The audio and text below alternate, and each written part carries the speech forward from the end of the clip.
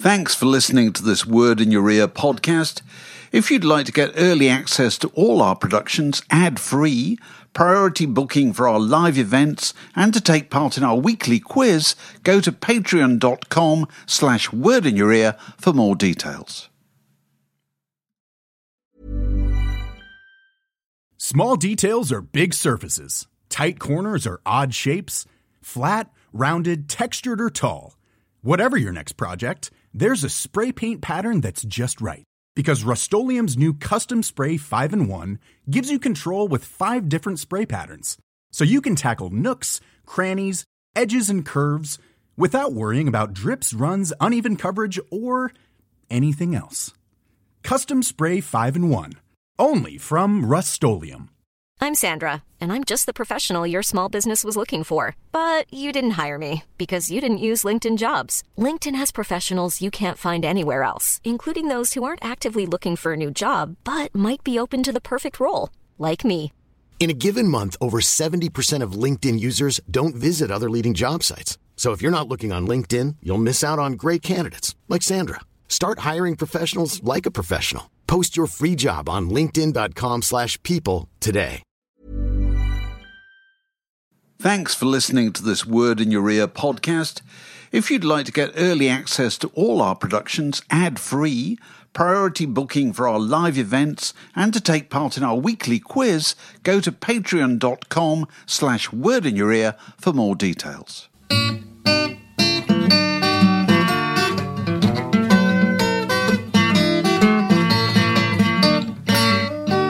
You're listening to a podcast from The Word. I've got a stack wardy for you. It's very straightforward. It's a kind of it's a right or wrong. Mm-hmm. It's not complicated. I noticed the other day there was a horse called Reckless Eric running at Newbury. Mm-hmm. So I thought I'd check out all the other current rock and roll racehorses. And there are certain songs or band names that have that ring about them, don't they? Mm-hmm. And here are 6 nags currently pounding the turf. One of them made up by me, Spot the Ringer. Okay, which of these isn't real? Pajama Rama, Whatever She Brings We Sing, Cigarettes and Alcohol, Crazy Diamond, King Crimson, and Wonderwall. Wow. 5 of those are actual racehorses currently out there. Now, you know my normal way of backing horses when I go to the races very occasionally. Yeah, you just put money on anything that's got a rock and roll connection. Absolutely. And I go with a couple of blokes who have all the form books and everything, and I just pick something that reminds me of the Allman Brothers, and I'm very often right. But in that little list, I'm just going to take a wild stab because I haven't a clue. Cigarettes and Alcohol. Cigarettes and Alcohol ran at Utoxeter. Wow. At 28-1 very recently. Right, I'm going to have a second guess. Pajama Rama. Pajama Rama came second at Newbury not very long ago. I'm going to a third guess. King Crimson. King Crimson raced Catterick in 2022. I can't remember the other ones. Crazy Diamond won at Kelso not long ago. Wonderwall was at Kempton Park on January the 24th this year.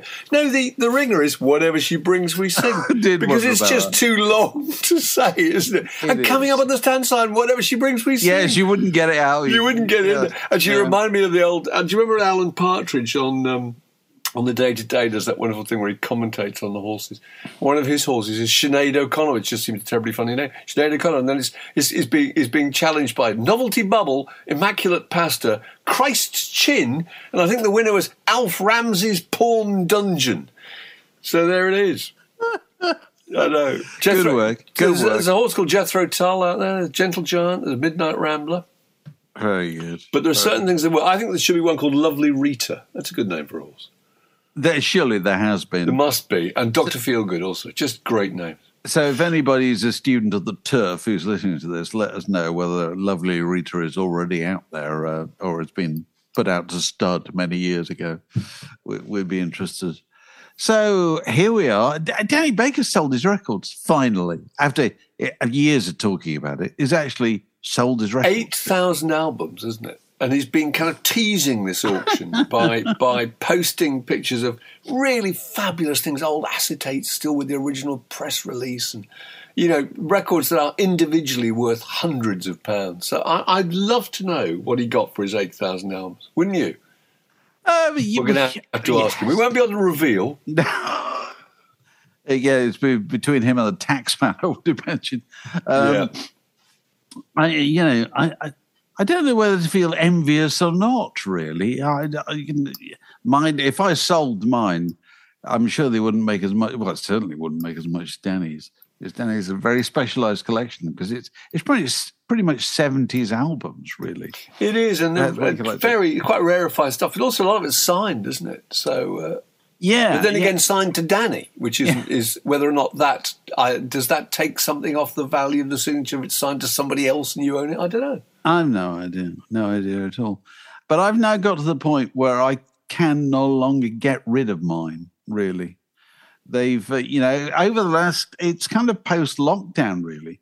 They've sort of become a part of me. I meet people on the street who are so used to seeing me in kind of video casts that we do and so forth, with a whole load of records behind me, that they kind of expect me to go around carrying those on my shoulders, or have a huge kind of, a cardboard cutout behind you, a permanent backdrop. Yeah.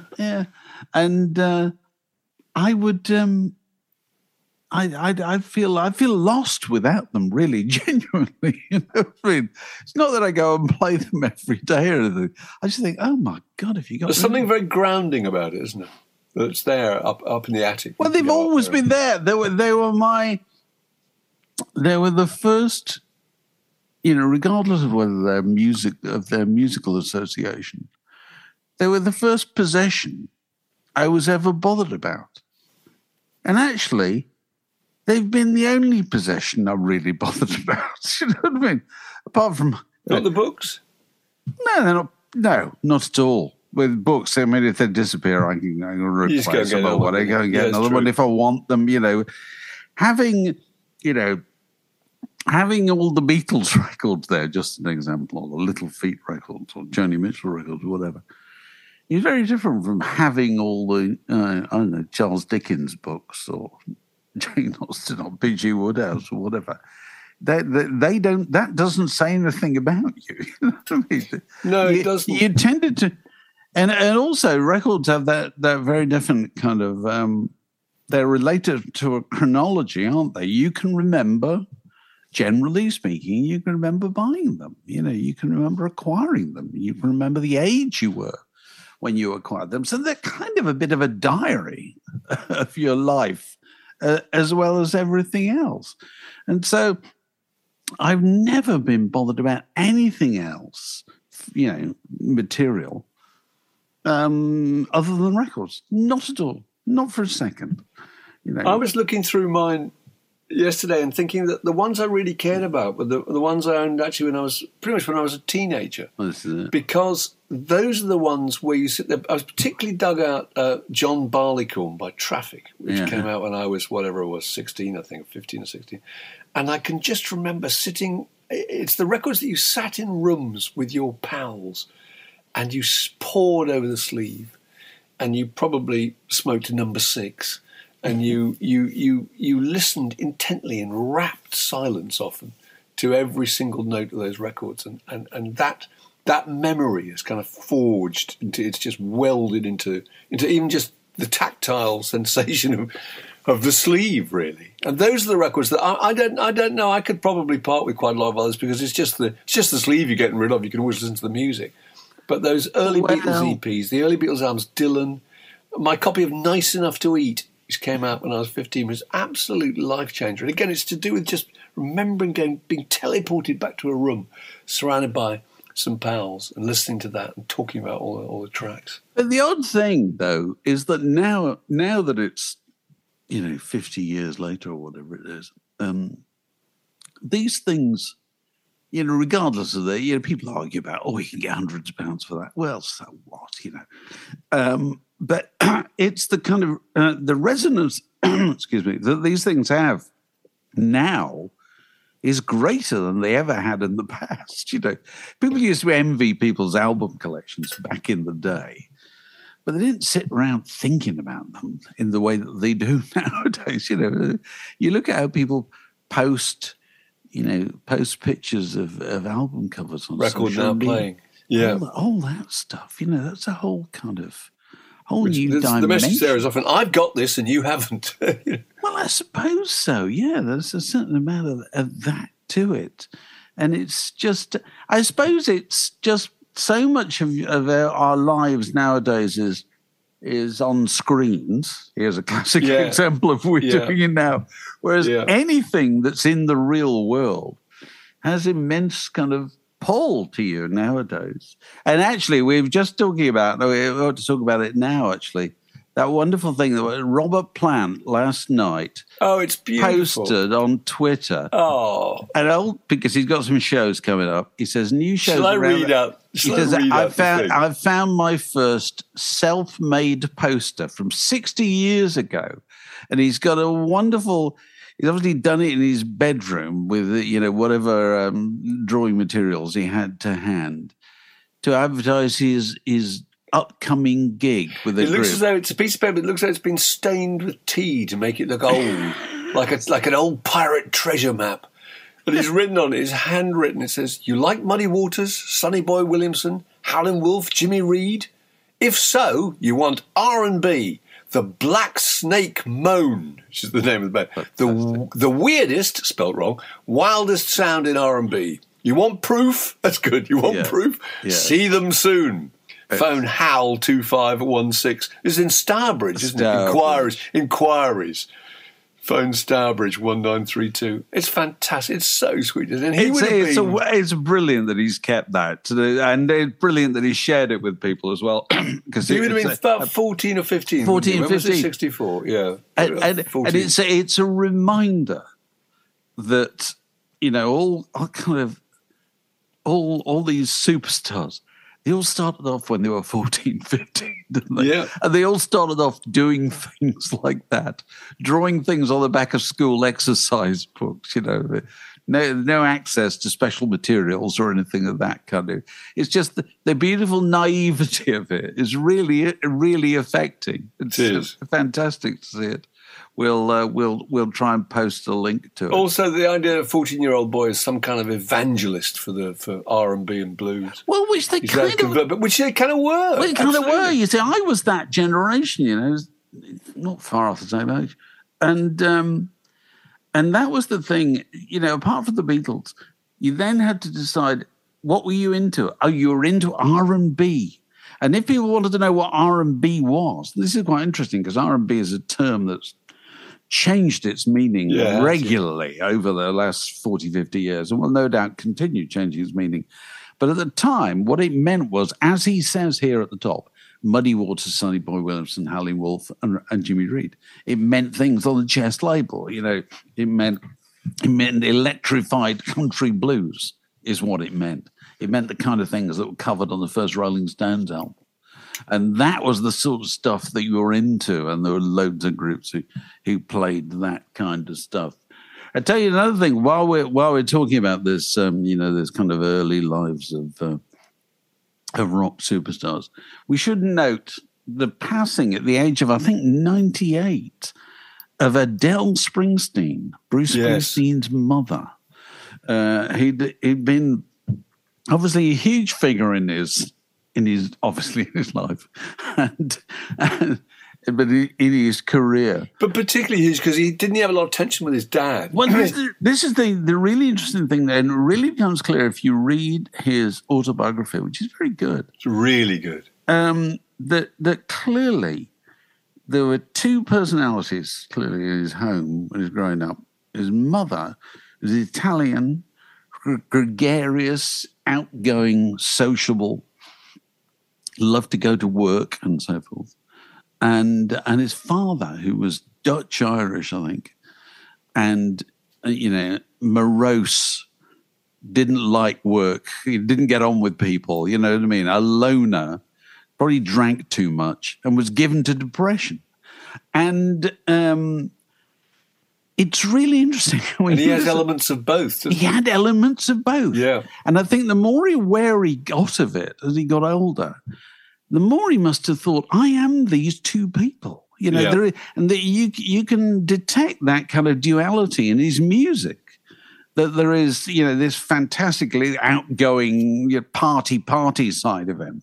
And then there's this utterly morose sitting in the kitchen in the dark in the middle of the night side of Bruce Springsteen, you know, which is, and there's nothing in between. Very few ruminating. things. Yeah. And he must have thought, self-doubting. I could go that way. You know what I mean? He must have thought, that's in me, you know.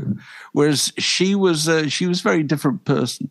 She'd been suffering with Alzheimer's for the last 10 years, so she hadn't been as much in evidence as she previously had been. She used to regular feature popping up to dance with him on, you know, Dancing in the Dark or whatever, in front of a large crowd. She kind of liked the attention, and nothing wrong with that at all. Absolutely. Well, she was just really proud. She loved being identified as his mum. Absolutely. Talking to fans, you know, why not? Absolutely, no reason why not. I think one of the loveliest things about you know being a successful musician, having a parent live that long, is they've got to see you succeed. Because you know the whole tension of that is for a lot of them is the parents' constant worry that you're not going to make it, or their vigorous resistance to the idea of you doing it in the first place. In fact, a lot of people are very driven by the fact that they wanted to prove their parents wrong and they wanted to succeed. You know, gave them some kind of momentum. But it's a lovely thing to think you would be there to see the fruits of that success and possibly be bought the kind of the seaside bungalow. You know, it was always buy an old place for the parents, wasn't it? You know, like Lennon with Aunt Mimi. He wrote a wonderful song about her called "The Wish," which is, I think, is on Tracks or something. Oh, I know, yeah. Which is just a wonderful, sentimental song about his mother and about how she'd bought him his first guitar. And then I think the last verse is, last night we sat around laughing about all the things that guitar bought us. You know, which is a wonderful idea. Line. It says, well, it was me in my Beatle boots and you in pink curlers and matador pants, pulling me up off the couch to do the twist for my uncles and aunts. And listen, really, and I can remember doing that, you know what I mean? Yeah. And my mother never had Toreador pants or whatever. Yeah. But when the twist was happening, whatever, it's only 61, 62, you'd get, family would come round and they'd have a couple of drinks. And then you would be called out your bedroom to demonstrate the twist. We were too. To your Uncle Tom. Me and my three sisters, yeah. The whole idea of the twist was you were stubbing out a cigarette with your right toe while drying your back with a towel. A towel, absolutely. And if you did it like that, you were doing the twist. It was fantastic. Yeah. A dance anyone could do. Yeah. Now, there's something very effective about rock stars and parents. Do you remember that series that John Olsen's pictures in Life magazine in 1970? Oh, yeah. It's wonderful of Elton John with his parents and... but no, his mother. His mother and his stepfather, isn't it? Mum and stepdad, that's right. Yeah. Crosby, Zappa, Grace Slick, Eric Clapton with his grandma. It's very, very effective. Ginger Baker with his mother. Yes, Ginger Baker missing a tooth. It's fantastic. Because... And other interesting reflections on rock stars and mothers is both McCartney and Lennon lost theirs. Yeah. Around about the same age, didn't they? Right? Yes, they were. McCartney was 14, I think, and I think Lennon was just 17. That was one of the bonding things that they had between them, wasn't it? You see, we've had this conversation in the past that rock stars, you know, underneath it all, who do they do it for? They do it for their mothers, don't they? It's a huge driving force, isn't it? Yeah. Because you want your mother to think you've done well, but you can't impress your mother because she's your mother, for goodness sake. You know what I mean? She's dealt with you when you had nothing to impress anybody with, apart from the fact you were their child, you know what I mean? And I noticed that when Bob Dylan got the Kennedy Center Honors, which are the kind of MBE equivalent, isn't it? The American artists, not just American artists, actually. I think Led Zeppelin got it and so forth. There's a very grand ceremony. Is it in Washington? I don't know. And very often the president is there, or the great and the good. And there's Bob Dylan, and they put them in a kind of box where they sit there in the audience and watch people paying tribute to them doing their songs and so forth. So there's Bob Dylan with his kind of bow tie and his medal around him and so forth. Who's the person he's got sitting next to him? His mother. Fantastic. His mother, B.T. Zimmerman, who was, I think, 83 at the time, or something like that. And that is a classic case of, I'm going to bring my mother along to see to prove what I made of myself. You know what I mean?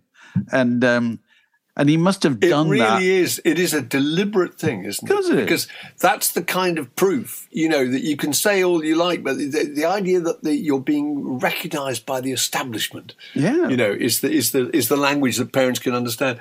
I told you before about my dad. My dad never kind of understood what it was I was doing in kind of music journalism and magazines, because he didn't read them, he didn't really understand them, and he kept saying, when are you going to do something, when are you going to get a proper job? And then I was interviewed in the Times around the time of the launch of Q, and that was the changing point. Because I was in the Times, The Times was saying, this is a really good magazine, it's really interesting, we're talking to the editor. He recognised the fact that I must be doing something significant. I was really touched by that. Yeah. There's a very good clip, which you can probably find on YouTube, of Springsteen, must have been 10 years ago. They Ellis Island, which is the island in New York, where a lot of immigrants were in the turn of the last century, were processed and so forth. They have some kind of awards that they give to notable immigrants or whatever, or children of immigrants. And there is a ceremony where Bruce Springsteen is talking about his mother, and his mother's there, and her two sisters, and so the three Italian sisters, and they're all now in their 70s or 80s or whatever at the time of doing it, and just talking about them in front of a crowd. And to be able to, that's one of the benefits of your enormous success, is you can treat your mother and your two aunts to the full glare of publicity for a day. That's a wonderful gift to give people, isn't it? It is. It's there. I'm sure it's there if you. I always thought with the Beatles that actually not having mothers was, in some respects, liberating. Yeah.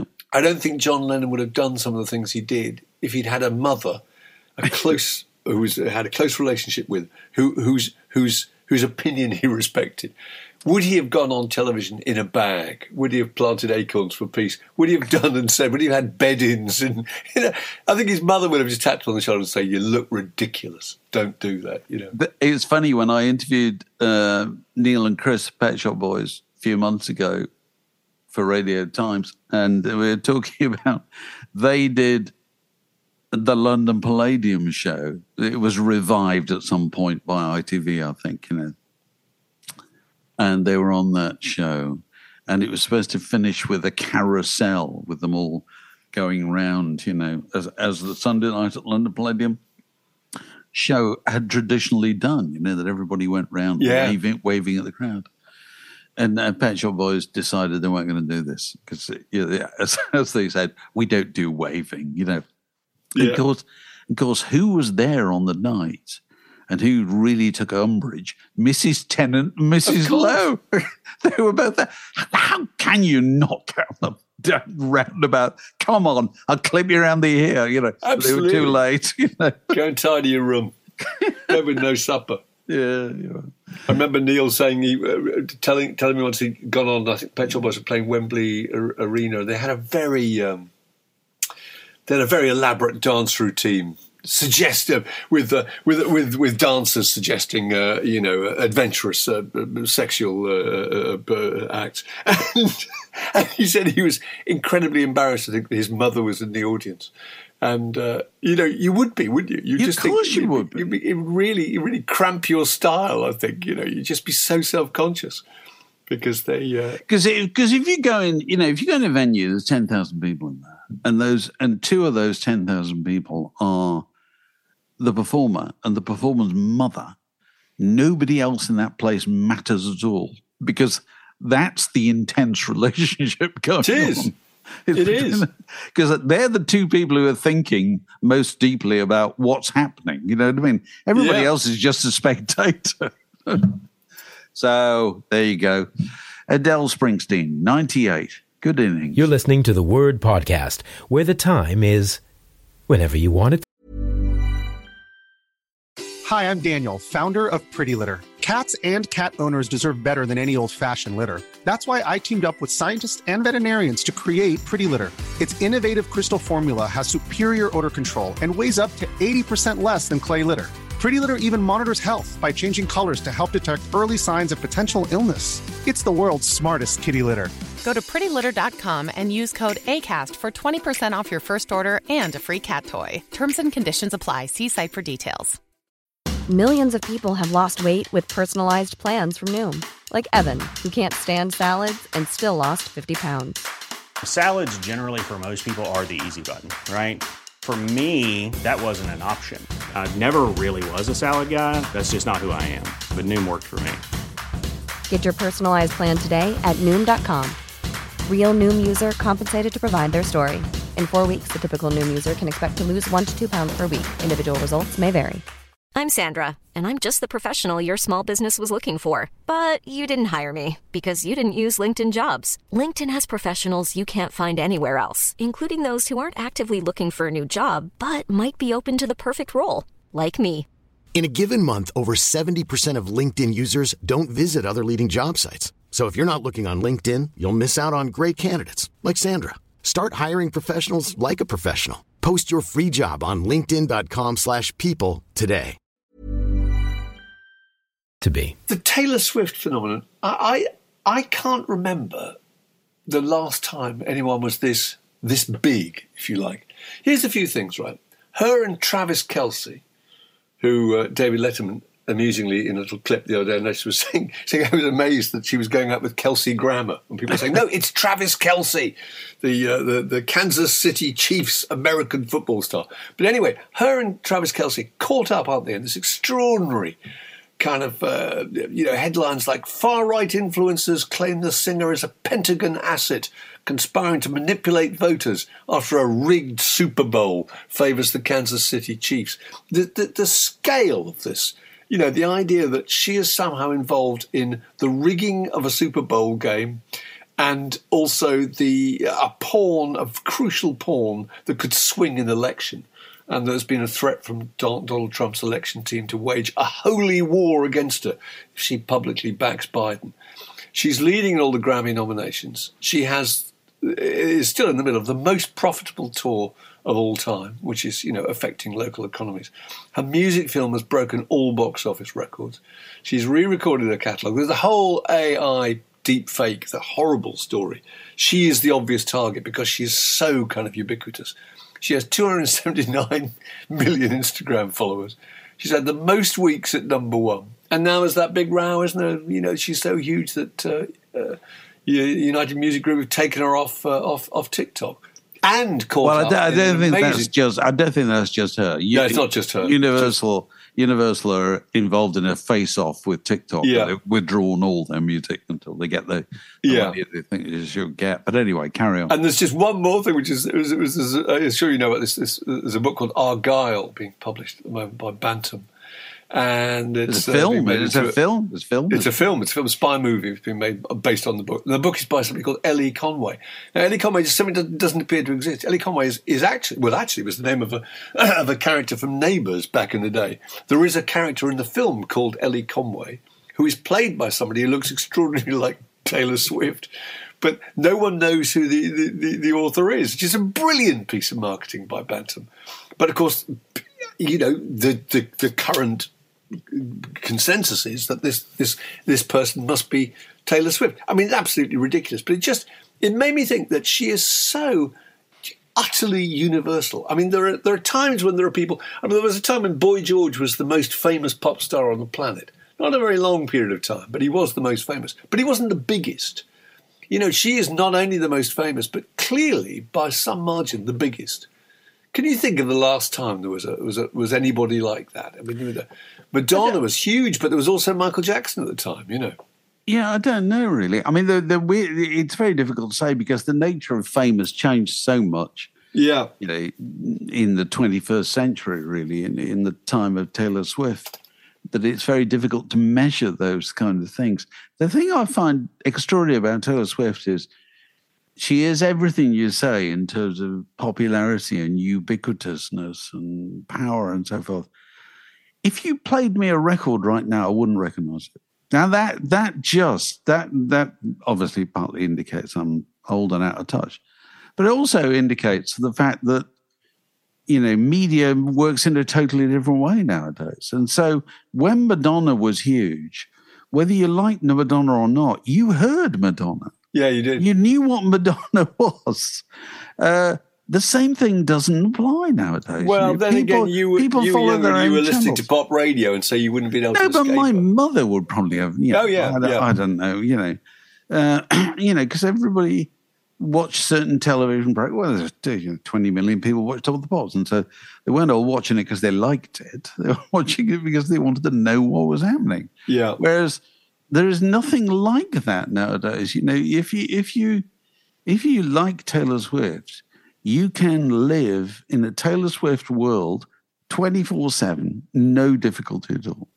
If you're not particularly bothered, you need never encounter her. Yeah. At all. And that's utterly changed in nature, it seems to me, in the way these things work.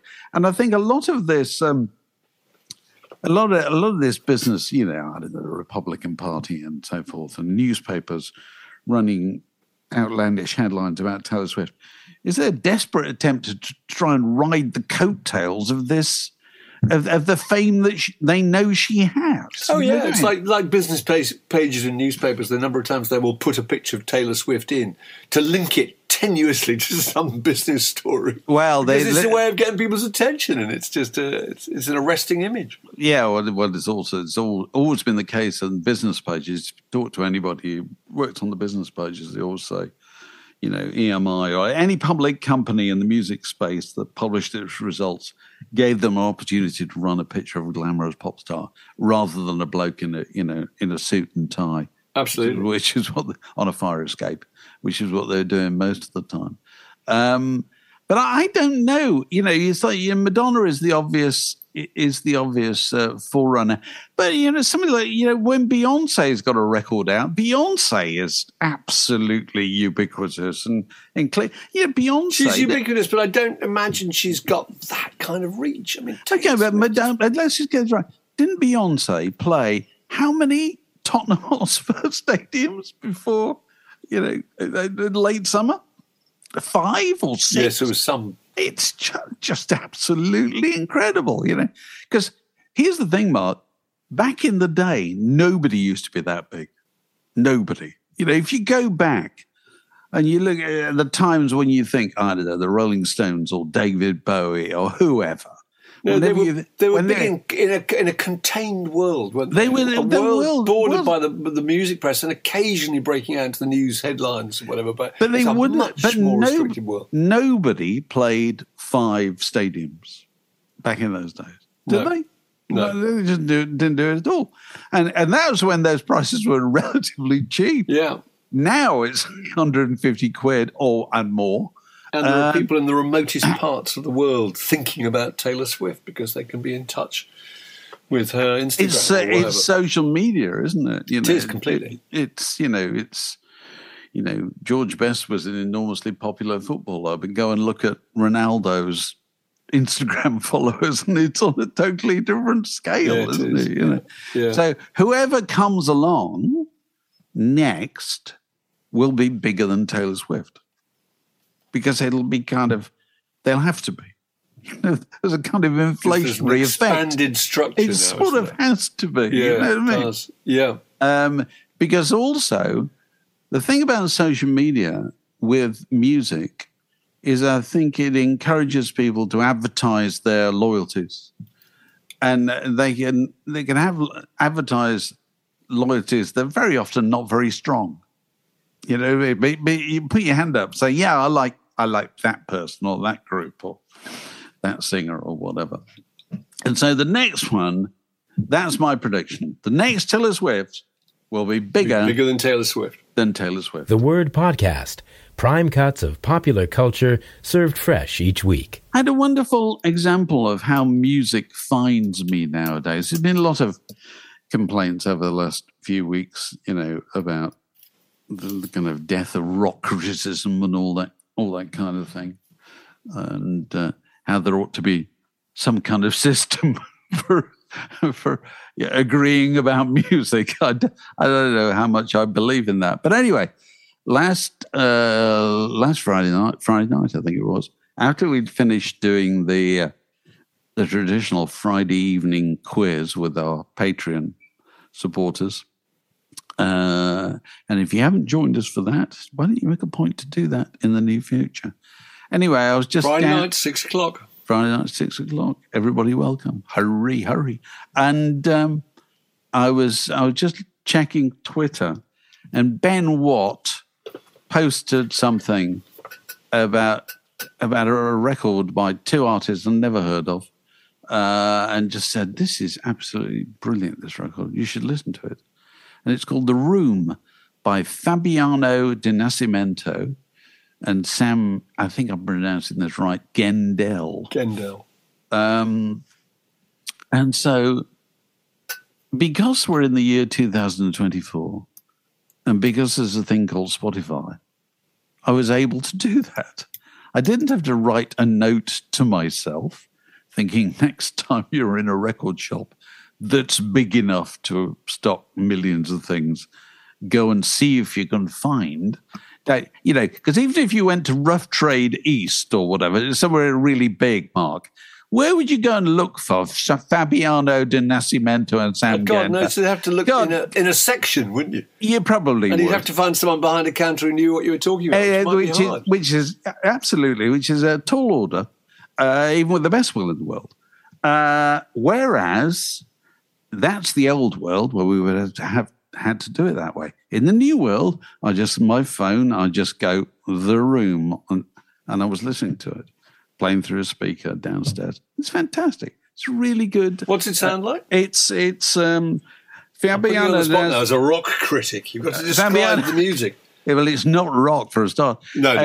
It's Fabiano Di Nascimento is a Brazilian guitarist, acoustic guitarist, and Sam Gendel is, I think, an American Californian saxophonist, and they're improvising around some, I think, Brazilian folk tunes, old tunes. But it's a lovely, lovely record.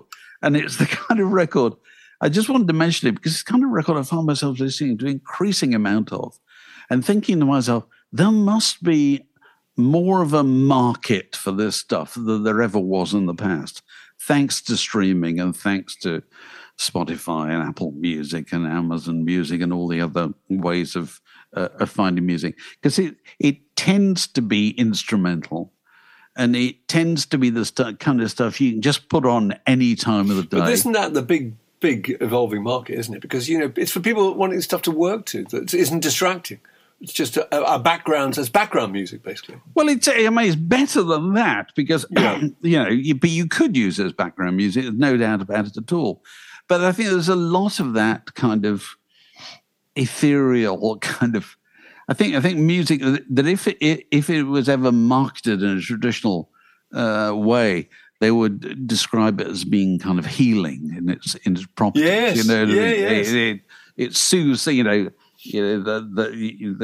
raveled sleeve of care, all that kind of thing.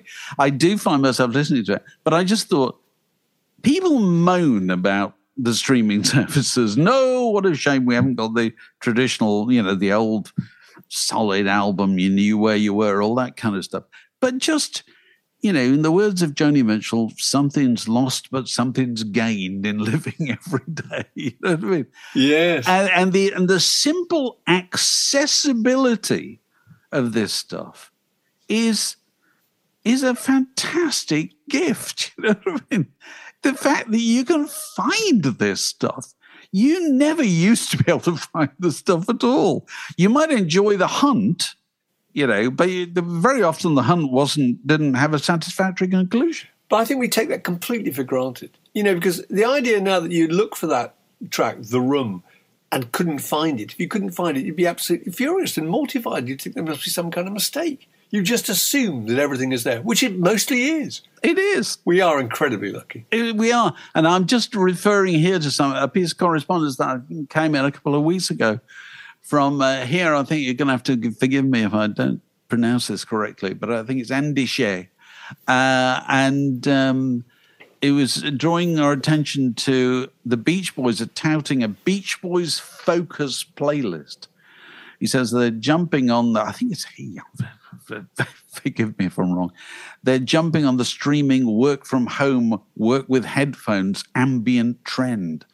And he says, as the literal commodification of music keeps happening, I wonder if more of this is coming. And it's quite interesting if you go and look at this this Beach Boys thing, because it's all lots of it's kind of offcuts and outtakes from I don't know Friends or late 60s Beach Boys albums put together in a way that you can put these things together on Spotify. So there's bits of backing vocal, there's bits of rhythm track or whatever, and you put it together in a way that it just sounds very seductive, and very, very kind of warm and healing. Again, it's that same thing. And I was reading the what do they say on the kind of the press release for it? How lucky for us now that so much astounding, fascinating, and breathtaking sound has been relinquished over the past dozen years. The sounds unearthed showcase both backing and vocal tracks that, when presented apart from the rest of the master, create separate, timeless, special art. Vocal lines that were buried, a rhythm, a beat, a guitar harmony line, pulled away from itself, only shows how much music was actually in all this music. Every passage is a gift. So basically, that's meant to set you speeding to listen to it. Well, but I did listen to it, and I've listened to it a couple of times, and it's very good. It's fine. But I just thought it's really interesting that well, of course they've just put out this Band on the Run, haven't they? 50th anniversary with the demixed version. Have you heard any of this? No, I haven't. And I was listening to the demixed Jet last night, which is just a kind of raw version of Jet, really. And I'm kind of surprised. So what does that mean, demixed? I don't exactly know, Mark. I don't know. I just happened to listen to it. And it sounds like a rough mix, basically, to me. It hasn't got all the kind of sugar coating on it. And, and his vocals are a little bit all over the place, which I give him points for putting this out. He's not hiding anything at all. And I did quite enjoy it. I wouldn't necessarily want to listen to it 20 times, I'll go back and listen to the original. Does it sound radically different from the original? Well, go on, Mark, why are you asking me? Are you asking me because I'm a rock critic? even though, as I often point out to people when they ring me up and say, we thought you'd ask you because you're a rock critic. I said, I haven't criticised any rock in years. Why are you asking me It's at all? It's a terrible expression, rock. It's a ridiculous. It's a music writer. Yeah, whatever. But the point is, it's there. Go and listen to it. It's inescapable. Just go, whatever it was, Paul McCartney, Jet, demixed. You'll find it, Yeah.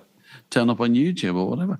So this is the next thing, after having years, spending decades when they tried to perfect records, they're now trying to unperfect them, aren't they? Yes, yeah. They kind of go back, go back to a raw version, go back to a less polished version, and then they'll polish it all up again. Or they'll find something to do with it. You can play with this stuff forever. The Word Podcast. Fix yourself a drink and it's like being in the pub. Well, we're joined by birthday guest Kevin Rose. Kevin, very nice to see you.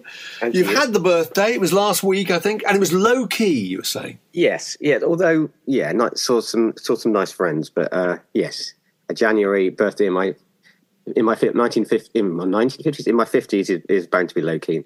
Well, we do low key. You're among friends. So, what's your query that you wanted to well, chuck I into recently the fray? watched after the behest of my 15-year-old daughter, Love and Mercy. Finally got around to watching that. The Brian Wilson biopic of sorts. And actually made me think, this is actually really good. Most biopics that I've seen are terrible, and I actually generally avoid them. And I wondered actually if there are any that you thought were any good. I haven't seen Love and Mercy. No, not that. Who plays Brian Wilson? Well, there's two Brians. It's I think maybe one of the reasons why it's good. Well, there's various reasons why it's good, and I think one is it's about two specific periods of his life. Right. One is sort of Pet Sounds / Smile, and he's played by Paul Dano. And then there is a period where he meets his now wife, and she tries to extricate him from the clutches of the Doctor. Eugene Landy. Played by Paul Giamatti. Oh, God. Yes, I've heard of this. I like Paul Giamatti. The wife so do I, very much. The wife is Elizabeth Banks. So, and he's played by, oh gosh, I've forgotten his name now. John Cusack. Oh, right. Okay. I think, maybe does that work? But I think the reason why the film works so much is that the attention to detail. So I think if it's one of those things that, because I play the guitar, whenever I see somebody playing the guitar, if it doesn't look authentic, or it's really you just think they haven't bothered at all, then it ruins it in a way. Whereas this, all the musicians, the Wrecking Crew, and everything like that, they studied the tapes of the recording the Pet Sounds. So all the dialogue feels authentic, even though it's ad-libbed. All the musicians are musicians. They filmed it in the same studio that they filmed it in. So it just feels really authentic. And they switch between sort of like some Super 8 type stuff for certain bits. And no, it's really... Well, I shall have to watch it. I'd love to see that. Sounds really, really good. Did you notice, actually, you mentioned his second wife. She died this week, didn't she? Oh, I didn't see that. Yes, she did. She died this week. Because he must be quite fragile now. I worked out that we saw him, telling my daughter that, my wife and I saw him, when he came and did Smile. And that was 2002, I think, wasn't it? Probably. Was that the South Bank? Yeah. I was there, yes. That was fantastic. Yeah. It was amazing. The Wondermints. But I went with a friend who'd seen the Pet Sounds one, and he said, well, the Pet Sounds one, he was just standing up, really. But so he was a bit more with it, should we say, a bit more mobile at Smile. But another friend who'd seen him like 10 years ago said, he doesn't know why he's doing it. He should retire, really, because he seems very delicate. So going back to your point about rock biopics, I think they're all worth seeing once. Because the key bit of all rock biopics is when the character walks on and you go, oh, look, there he is. Being played by so-and-so. And it either works or it doesn't. It either works or it doesn't. Yeah. And even if it's kind of worked, you don't desperately want to go back. I remember, Mark and I went to see the Elvis thing, the Baz Luhrmann Elvis thing, which I think I really enjoyed it. I wouldn't desperately want to see it again because at the time you're sort of overwhelmed by the experience. Oh, yes, he's really good. And that person playing so-and-so, that's really good. But if you had time to think about it, and revisit it, you'd probably go, not so sure, really. That's a good point. The second time around, it'd probably be less convincing because you just totally bought into it for that one moment. Yeah, the second time, you would be standing outside of it saying, this is somebody pretending to be Elvis. Yeah. I think Rocket Man's pretty good. I thought Backbeat and Nowhere Boy, the Beatles ones, are pretty good. There are various that are terrible, I think. Walk the Line. I mean, it's not terrible, but it's just unconvincing and corny. Yeah. And I think I'm wondering whether the Doors one was shocking, I think. Which one, sorry? The Doors. I can't remember who's by. Is it Oliver Stone? Oliver Stone, yeah. Val Kilmer. Feels embarrassingly... Yeah, it just feels embarrassing, that one, I think. If you know less about the subject, I think it may be... So, I mean, there's ones I haven't seen, but I'd be interested to see the Joe Meek story, is it called? Stuff like that. I don't know. Things like, well, I think, that happened, did it? Or that happened, I tell you what is good is Anton's Joy Division film. Control, that's very good. It's a very good film. Really good. And the band actually play the songs, and they look so like them. It's funny and it's moving. It's a terrific film. Isn't there a vogue towards that nowadays? Is that the sort of in the same way that you don't have canned laughter in sitcoms, you don't, that people try to do the performance themselves? They do, I suppose so. Yeah, well, Reese Witherspoon and Joaquin Phoenix do in Walk the Line, and they're very good, actually. It's just that the actual construction of the story is a bit corny, I think. Yeah. Well, I shall make a point of watching Love and Mercy on your. Don't blame me. No, I won't blame you. I won't blame you. See, you're getting nervous now. Blame my daughter. We'll come looking for you if we don't like it. We know where you live. Yes. So will everybody listening to this podcast all be off going to watch Love and Mercy tonight and then moaning about it tomorrow. Yeah. But thanks very much for joining us on your birthday, and well, say goodbye. Goodbye. And that's goodbye from us as well. Thanks. See you next week. This podcast was brought to you by The Word.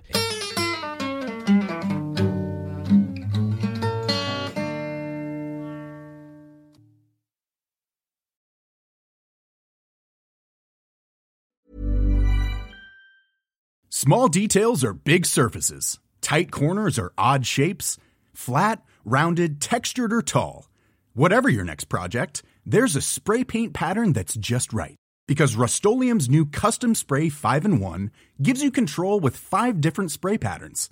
So you can tackle nooks, crannies, edges, and curves without worrying about drips, runs, uneven coverage, or anything else. Custom Spray 5-in-1. Only from Rust-Oleum. Hey, it's Danny Pellegrino from Everything Iconic. Ready to upgrade your style game without blowing your budget? Check out Quince. They've got all the good stuff, shirts and polos, activewear, and fine leather goods, all at 50 to 80% less than other high-end brands. And the best part? They're all about safe, ethical, and responsible manufacturing. Get that luxury vibe without the luxury price tag. Hit up quince.com/upgrade for free shipping and 365-day returns on your next order. That's quince.com/upgrade. This message comes from BOF sponsor eBay. You'll know real when you get it. It'll say eBay Authenticity Guarantee. And you'll feel it. Maybe it's a head-turning handbag, a watch that says it all, jewelry that makes you look like the gem, or sneakers and streetwear so fresh every step feels fly. eBay gets it. So look for the blue check mark next to that thing you love and be confident that every inch, stitch, sole, and logo is checked by experts. With eBay Authenticity Guarantee, you can trust that feeling of real is always in reach. Ensure your next purchase is the real deal. Visit ebay.com for terms.